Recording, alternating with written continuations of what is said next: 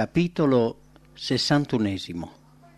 Saul respinto da Dio. Saul non aveva superato la prova della fede nelle difficili circostanze di Gilgal e aveva disonorato il servizio divino. Non si trattava comunque di errori irrimediabili, perché il Signore gli avrebbe dato un'altra opportunità per dimostrare fede assoluta nella sua parola e ubbidienza ai suoi ordini. Quando a Gilgal fu rimproverato dal profeta, Saul non ritenne di aver commesso un grave sbaglio. Anzi, credendo di essere stato trattato ingiustamente, si sforzò di giustificare le proprie azioni e di scusare i propri errori, e da allora i suoi contatti con il profeta si diradarono. Samuele voleva bene a Saul, come se fosse suo figlio, mentre Saul, di temperamento audace e ardente, pur avendo un'alta considerazione del profeta, da quando si risentì per il rimprovero di Samuele, lo evitò il più possibile. Il Signore inviò attraverso il suo servo un altro messaggio a Saul, dandogli la possibilità di dimostrare di essere fedele a Dio e di essere degno di guidare Israele. Affinché il monarca potesse rendersi ben conto di quanto fosse importante prestare attenzione a quell'ordine, Samuele gli si rivolse dicendogli espressamente che parlava da parte di Dio, investito della stessa autorità che gli aveva permesso di chiamarlo al trono. «Così parla l'Eterno degli eserciti», disse il profeta. «Io ricordo ciò che Amalek fece ad Israele quando gli s'oppose nel viaggio, mentre saliva dall'Egitto. Ora vai, sconfiggi Amalek, vota allo sterminio tutto ciò che gli appartiene, non lo risparmiare, ma uccidi uomini e donne, fanciulli e lattanti, buoi e pecore, cammelli e asini». Gli Amalechiti erano stati i primi a muovere guerra contro Israele nel deserto e per questo peccato, per il fatto che avevano sfidato Dio con la loro degradante idolatria, il Signore attraverso Mosè li aveva condannati. Per ordine divino, le loro crudeltà perpetrate verso Israele erano ricordate insieme a questo comando: «Cancellerai la memoria di Amalek, non te ne scordare». L'esecuzione di questo ordine era stata rimandata di 400 anni, durante i quali gli Amalechiti non avevano abbandonato i loro peccati. Il Signore sapeva che quella gente malvagia avrebbe cercato di cancellare il suo popolo e il suo culto dalla terra, e il tempo di seguire la sentenza a lungo rimandata era giunto. La pazienza che Dio aveva esercitato nei confronti degli empi aveva incoraggiato i loro crimini. Il lungo ritardo non rendeva meno certa e meno terribile la loro punizione. Giacché l'Eterno si leverà come al monte Perazim, s'adirerà come nella valle di Gabaon, per fare l'opera sua singolare, per compiere il suo lavoro inaudito. La punizione è qualcosa di anormale per il nostro Dio misericordioso. «Come è vero ch'io vivo», dice il Signore l'Eterno, «io non mi compiaccio della morte dell'empio, ma che l'empio si converta dalla sua via e viva». L'Eterno è misericordioso e pietoso, lento all'ira, ricco in benignità e fedeltà, che perdona l'iniquità, la trasgressione e il peccato. Dio, pur non provando piacere nella vendetta, è costretto a condannare i trasgressori della sua legge per proteggere gli uomini dalla depravazione e dalla rovina. Per salvare deve recidere coloro che diventano insensibili. L'Eterno è lento all'ira, è grande in forza, ma non tiene il colpevole per innocente.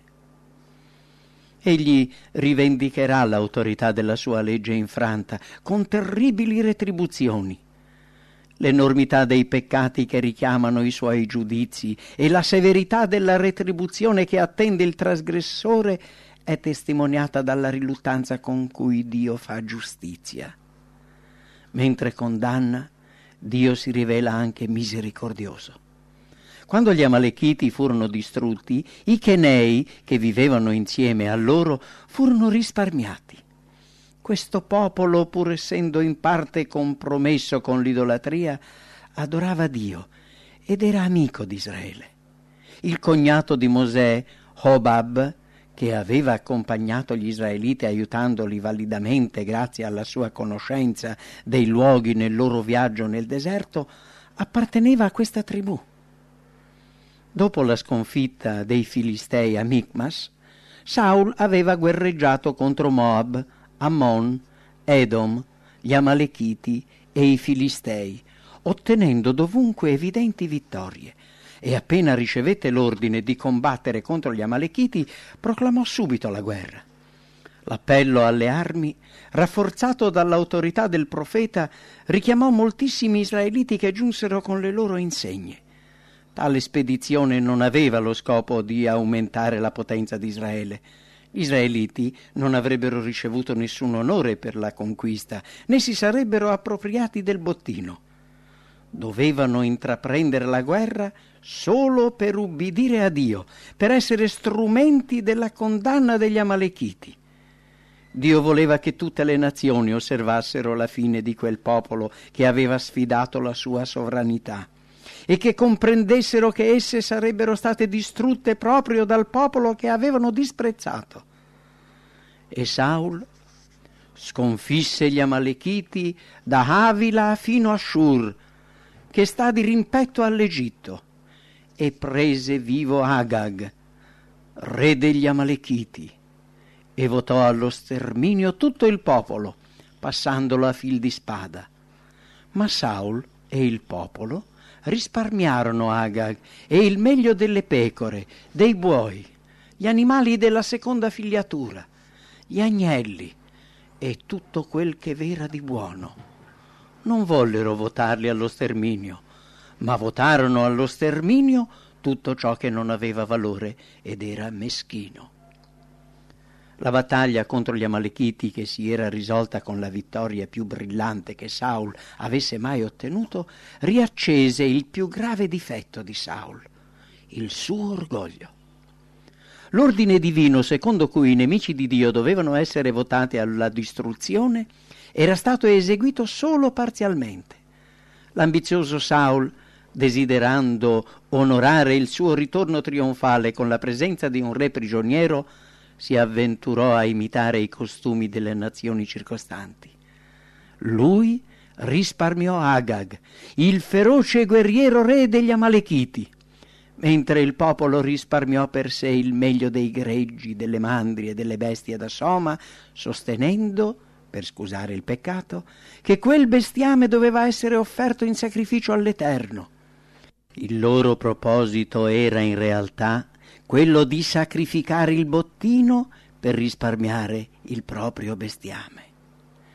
Il disprezzo presuntuoso di Saul per la volontà di Dio non gli aveva permesso di superare questa prova finale.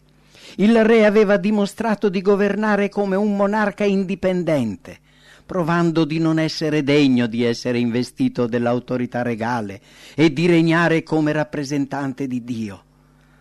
Mentre Saul e il suo esercito tornavano spavaldi per la vittoria, nella dimora di Samuele vi era profonda preoccupazione. Il profeta aveva ricevuto un messaggio divino che denunciava il comportamento del re.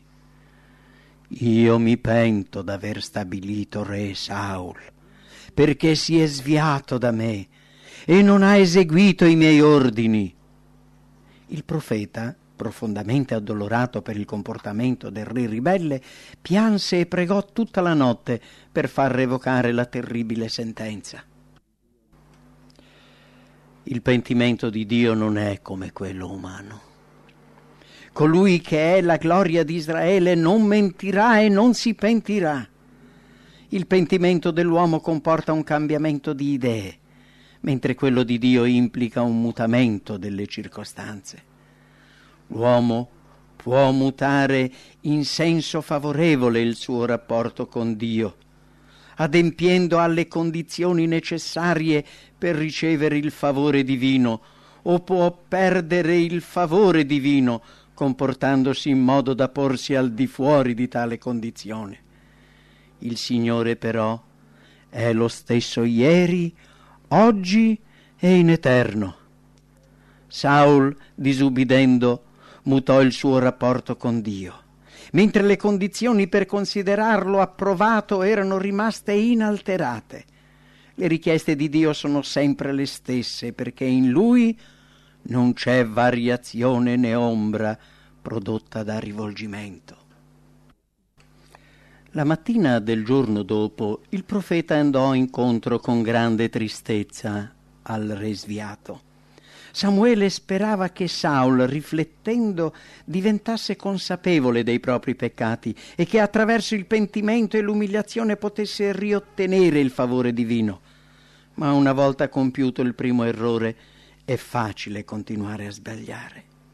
Saul, caduto in basso per aver disubbidito, andò incontro a Samuele raccontandogli una bugia. Benedetto sii tu dall'Eterno. Io ho eseguito l'ordine dell'Eterno.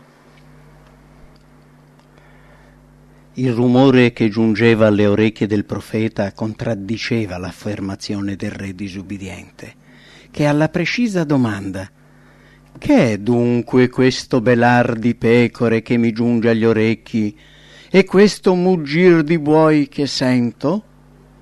dette questa risposta: «Son bestie menate dal paese degli Amalechiti, perché il popolo ha risparmiato il meglio delle pecore e dei buoi per farne dei sacrifici all'Eterno, al tuo Dio.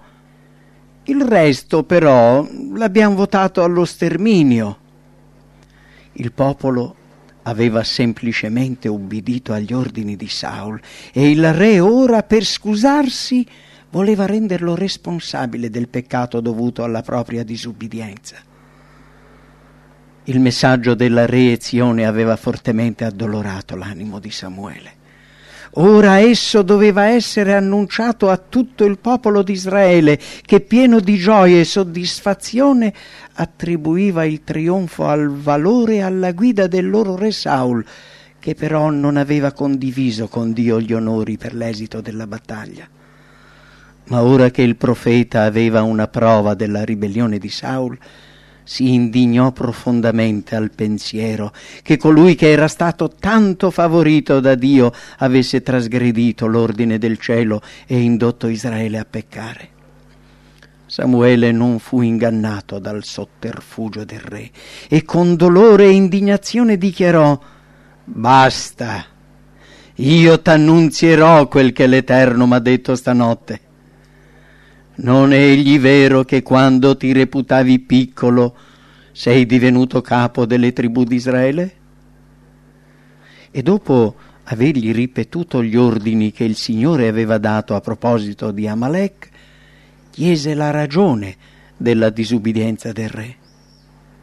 Saul continuava a giustificarsi dicendo: «Ma io ho ubbidito alla voce dell'Eterno, ho compiuto la missione che l'Eterno m'aveva affidata, ho menato Agag, re di Amalek, e ho votato allo sterminio gli Amalechiti, ma il popolo ha preso fra il bottino delle pecore e dei buoi come primizie di ciò che doveva essere sterminato per farni dei sacrifici all'Eterno, al tuo Dio, a Gilgal». Con parole severe e solenni il profeta smascherò quelle bugie e pronunciò questa irrevocabile sentenza: «L'Eterno ha egli a grado gli olocausti e i sacrifici come che si ubbidisca alla sua voce? Ecco, l'ubbidienza val meglio che il sacrificio, e dare ascolto val meglio che il grasso dei montoni. poiché la ribellione è come il peccato della divinazione e l'ostinatezza è come l'adorazione degli idoli e degli dei domestici. Giacché tu hai rigettato la parola dell'Eterno, anch'egli ti rigetta come re. Udendo queste terribili parole, il re gridò: Io ho peccato, poiché ho trasgredito il comandamento dell'Eterno e le tue parole. Io ho temuto il popolo e ho dato ascolto alla sua voce. Terrificato dalla denuncia del profeta, Saul riconobbe la colpa che prima aveva ostinatamente negato, ma continuava a incolpare il popolo, dicendo di aver peccato per paura di esso. Era la paura delle conseguenze dei suoi sbagli e non la tristezza che deriva dal peccato a spingerlo a supplicare Samuele dicendo: Ti prego, perdona il mio peccato, ritorna con me, io mi prostrerò davanti all'Eterno. Se Saul si fosse veramente pentito, avrebbe confessato pubblicamente il suo peccato. Ma la sua preoccupazione maggiore era quella di conservare la sua autorità e la fedeltà del popolo. Desiderava l'onore della presenza di Samuele per rafforzare il proprio prestigio sulla nazione. Io non ritornerò con te, poiché hai rigettato la parola dell'Eterno, e l'Eterno ha rigettato te perché tu non sia più re sopra Israele, rispose il profeta. Mentre Samuele si voltava per allontanarsi, il re, fortemente spaventato, afferrò il suo mantello per trattenerlo, ma gli rimase nelle mani. Il profeta allora dichiarò: L'Eterno strappa oggi da dosso a te il regno di Israele e lo dà a un altro che è migliore di te. Saul era maggiormente preoccupato della disaffezione di Samuele che del dispiacere di Dio. Sapeva che il popolo aveva più fiducia nel profeta che in lui. Capiva che se un altro fosse stato nominato re per ordine divino, egli avrebbe definitivamente perso la sua autorità. Aveva paura che in seguito a un atto di aperta ribellione Samuele lo potesse abbandonare del tutto. Saul supplicò il profeta di onorarlo pubblicamente davanti agli anziani e al popolo, partecipando insieme a lui a un servizio religioso. Samuele, divinamente ispirato, cedette alla richiesta del re, in modo da non dare nessun motivo di rivolta, ma rimase in silenzio per tutto il servizio sacro. Occorreva ancora compiere un terribile e severo atto di giustizia. Samuele doveva rivendicare pubblicamente l'onore che spettava a Dio e rimproverare la condotta di Saul. Ordinò allora che fosse portato il re degli Amalechiti. Tra tutti coloro che erano stati colpiti dalla spada di Israele, egli era il più colpevole e spietato. Era colui che aveva odiato e cercato di distruggere il popolo di Dio e che aveva promosso con energia l'idolatria. Davanti al re Amalechita che si illudeva che il pericolo della morte fosse passato, Samuele dichiarò: Come la tua spada ha privato le donne di figliuoli, così la madre tua sarà privata di figliuoli tra le donne. E Samuele fe squartare Agag in presenza dell'Eterno.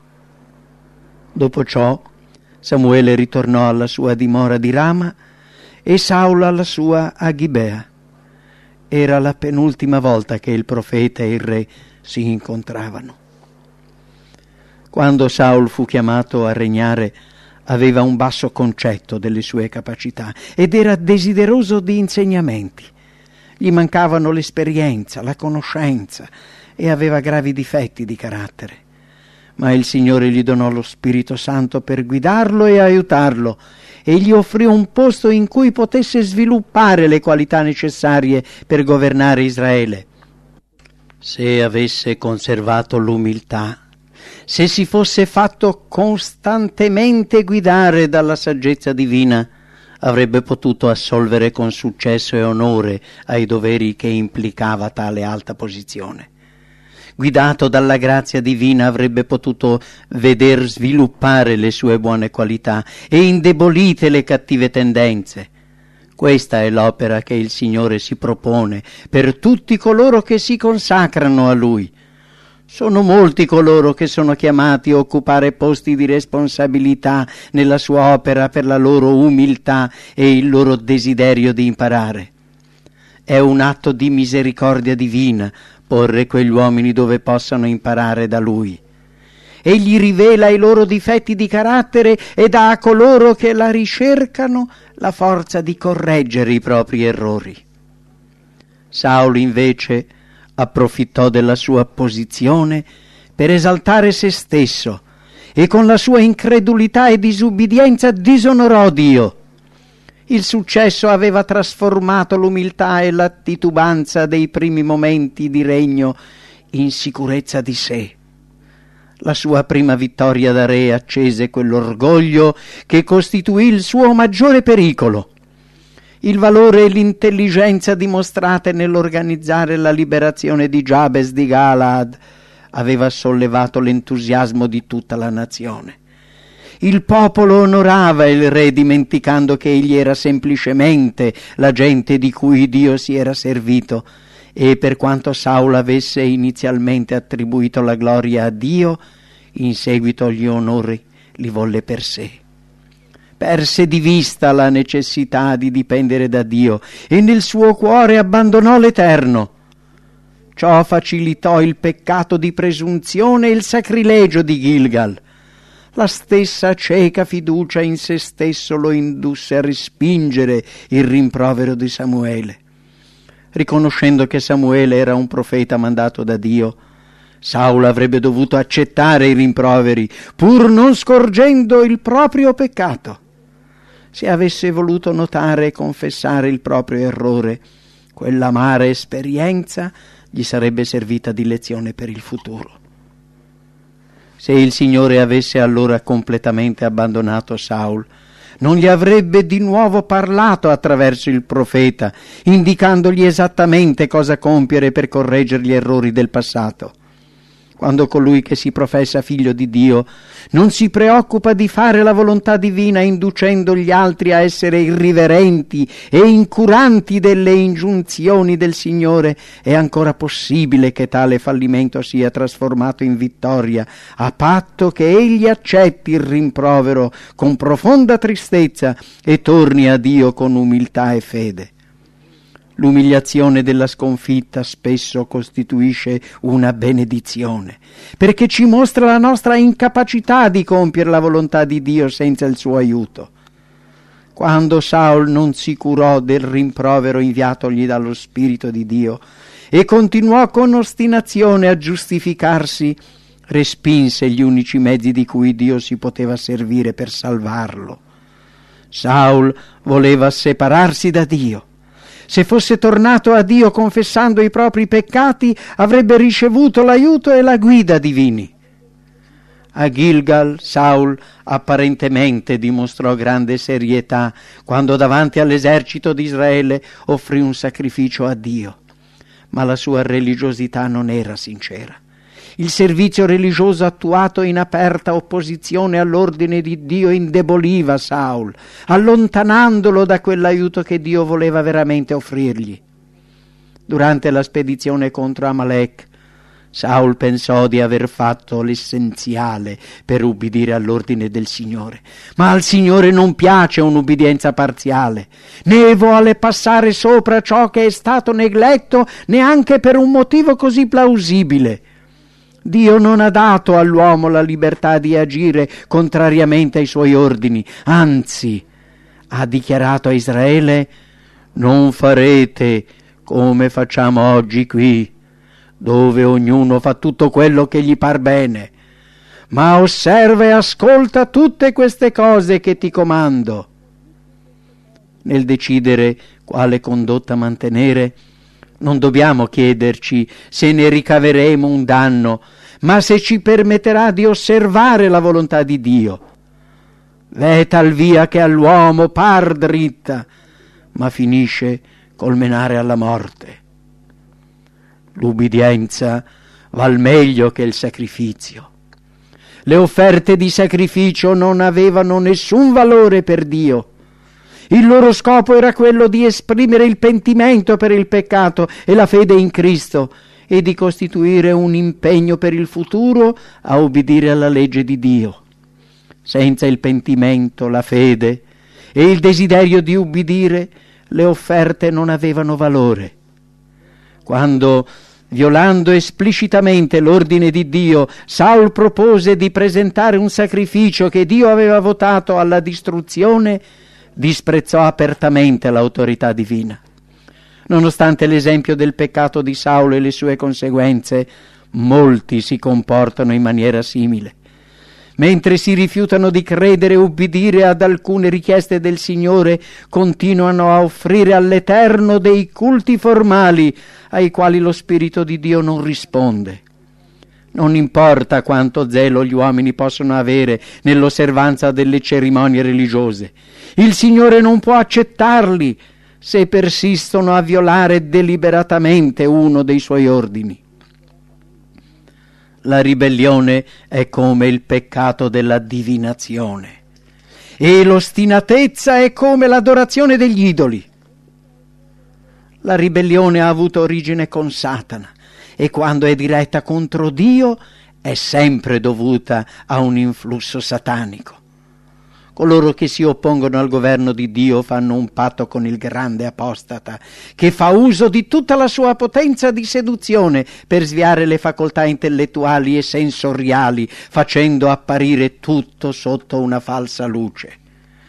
Come i nostri progenitori, costoro sono ammaliati dai discorsi satanici e vedono solo il grande beneficio che la trasgressione reca. Non c'è una prova più forte del potere seduttore di Satana dell'inganno che molti, credendo di essere al servizio di Dio, fanno a loro stessi. Quando Core, Datan e Abiram si ribellarono contro l'autorità di Mosè, pensavano di opporsi semplicemente a un uomo, uno come loro, e di servire così veramente Dio. Ma rifiutando lo strumento che Dio si era scelto, respinsero Cristo. Allo stesso modo, al tempo di Cristo, i giudei scribi e anziani che professavano un grande zelo per la causa di Dio, crocifissero suo figlio. Quello stesso spirito anima coloro che seguono la propria volontà, che si oppone a quella divina. Saul ebbe evidentissime prove per capire che Samuele era divinamente ispirato. Avventurarsi a trasgredire l'ordine di Dio annunciato dal profeta significava andare contro il buon senso e la ragione. Saul, la cui presunzione fatale deve essere attribuita a un incantesimo satanico, aveva dimostrato un grande zelo per sopprimere l'idolatria e la divinazione. Tuttavia aveva disubbidito all'ordine divino, perché animato da quello stesso spirito che si oppone a Dio e ispirato da Satana, che anima coloro che praticano la magia. Una volta rimproverato, Saul dimostrò di essere caparbio, oltre che ribelle. Se si fosse apertamente unito agli idolatri, non avrebbe offeso maggiormente lo Spirito di Dio. Disprezzare i rimproveri e gli avvertimenti della parola di Dio e del suo Spirito è pericoloso. Molti come Saul cedono alla tentazione sino a non riconoscere più la vera natura del peccato. Si illudono al pensiero di avere sempre qualche buon proposito, oppure pensano di non aver fatto del male allontanandosi dai comandamenti del Signore. In questo modo avversano lo spirito della grazia fino a sopirne la voce e sono abbandonati alle illusioni che hanno scelto. Saul era il re, come disse Samuele a Gilgal quando il regno fu confermato per ordine di Dio, che gli israeliti volevano. Ecco il re che vi siete scelto, che avete chiesto. Bello, di nobile statura e dal portamento principesco. Il suo aspetto suggeriva l'idea della dignità regale. Le sue capacità personali, la sua abilità nel guidare i soldati erano qualità che secondo gli israeliti assicuravano loro rispetto e onore davanti alle altre nazioni. Non interessava loro molto che il re possedesse quelle alte qualità che sole potevano permettergli di regnare con giustizia ed equità. Non chiesero un uomo che avesse un carattere nobile, che possedesse l'amore e il timore di Dio. Non chiesero il consiglio di Dio circa la qualità che doveva possedere un governante che potesse preservare le caratteristiche del popolo scelto. Cercarono la loro volontà e non quella di Dio. Allora Dio dette loro il re che desideravano, un uomo che aveva un carattere simile a loro. Come il loro cuore non era sottomesso a Dio, così il loro sovrano non era posseduto dalla grazia divina. Con questo re essi avrebbero avuto l'opportunità di constatare i loro errori e tornare a ubbidire a Dio. Il Signore, tuttavia, dopo aver conferito a Saul la responsabilità del suo regno, non lo abbandonò a se stesso. Lo Spirito Santo rivelò a Saul la sua debolezza e il bisogno della grazia divina. Se Saul avesse fatto assegnamento su Dio, Dio sarebbe rimasto con lui. Per tutto il tempo in cui rimase sotto il controllo della volontà di Dio, ubbidì al suo spirito e Dio coronò i suoi sforzi con il successo. Ma quando Saul scelse di agire indipendentemente da Dio, il Signore non fu più la sua guida e fu costretto ad abbandonarlo. Allora chiamò al trono un uomo secondo il cuor suo. Non una persona dal carattere perfetto, ma un uomo che invece di confidare in se stesso facesse assegnamento su Dio e fosse guidato dal suo spirito. Un uomo che dopo aver peccato accettasse il rimprovero e rientrasse nella buona strada.